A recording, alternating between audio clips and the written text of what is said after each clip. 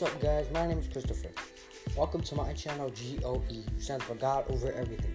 Today, I'm going to do a Bible look through to see what we should all be doing in our daily life. Here's a question for you. Do you find that there's more talk than action when it comes to your work? Would you say yes?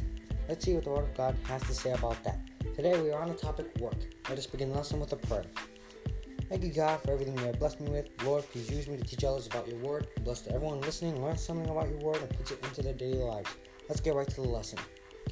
Proverbs 14:23 says, "All hard work brings a profit, but mere talk leads only to poverty." I believe this verse is saying that all hard work brings a profit, but you talking only leads to poverty. In other words, all the hard work you do, like go to school, come home, do chores, clean your room, all that brings a profit, but you talking and not taking action only leads to poverty. So, you taking action will bring a blessing, and you not doing anything will lead to poverty.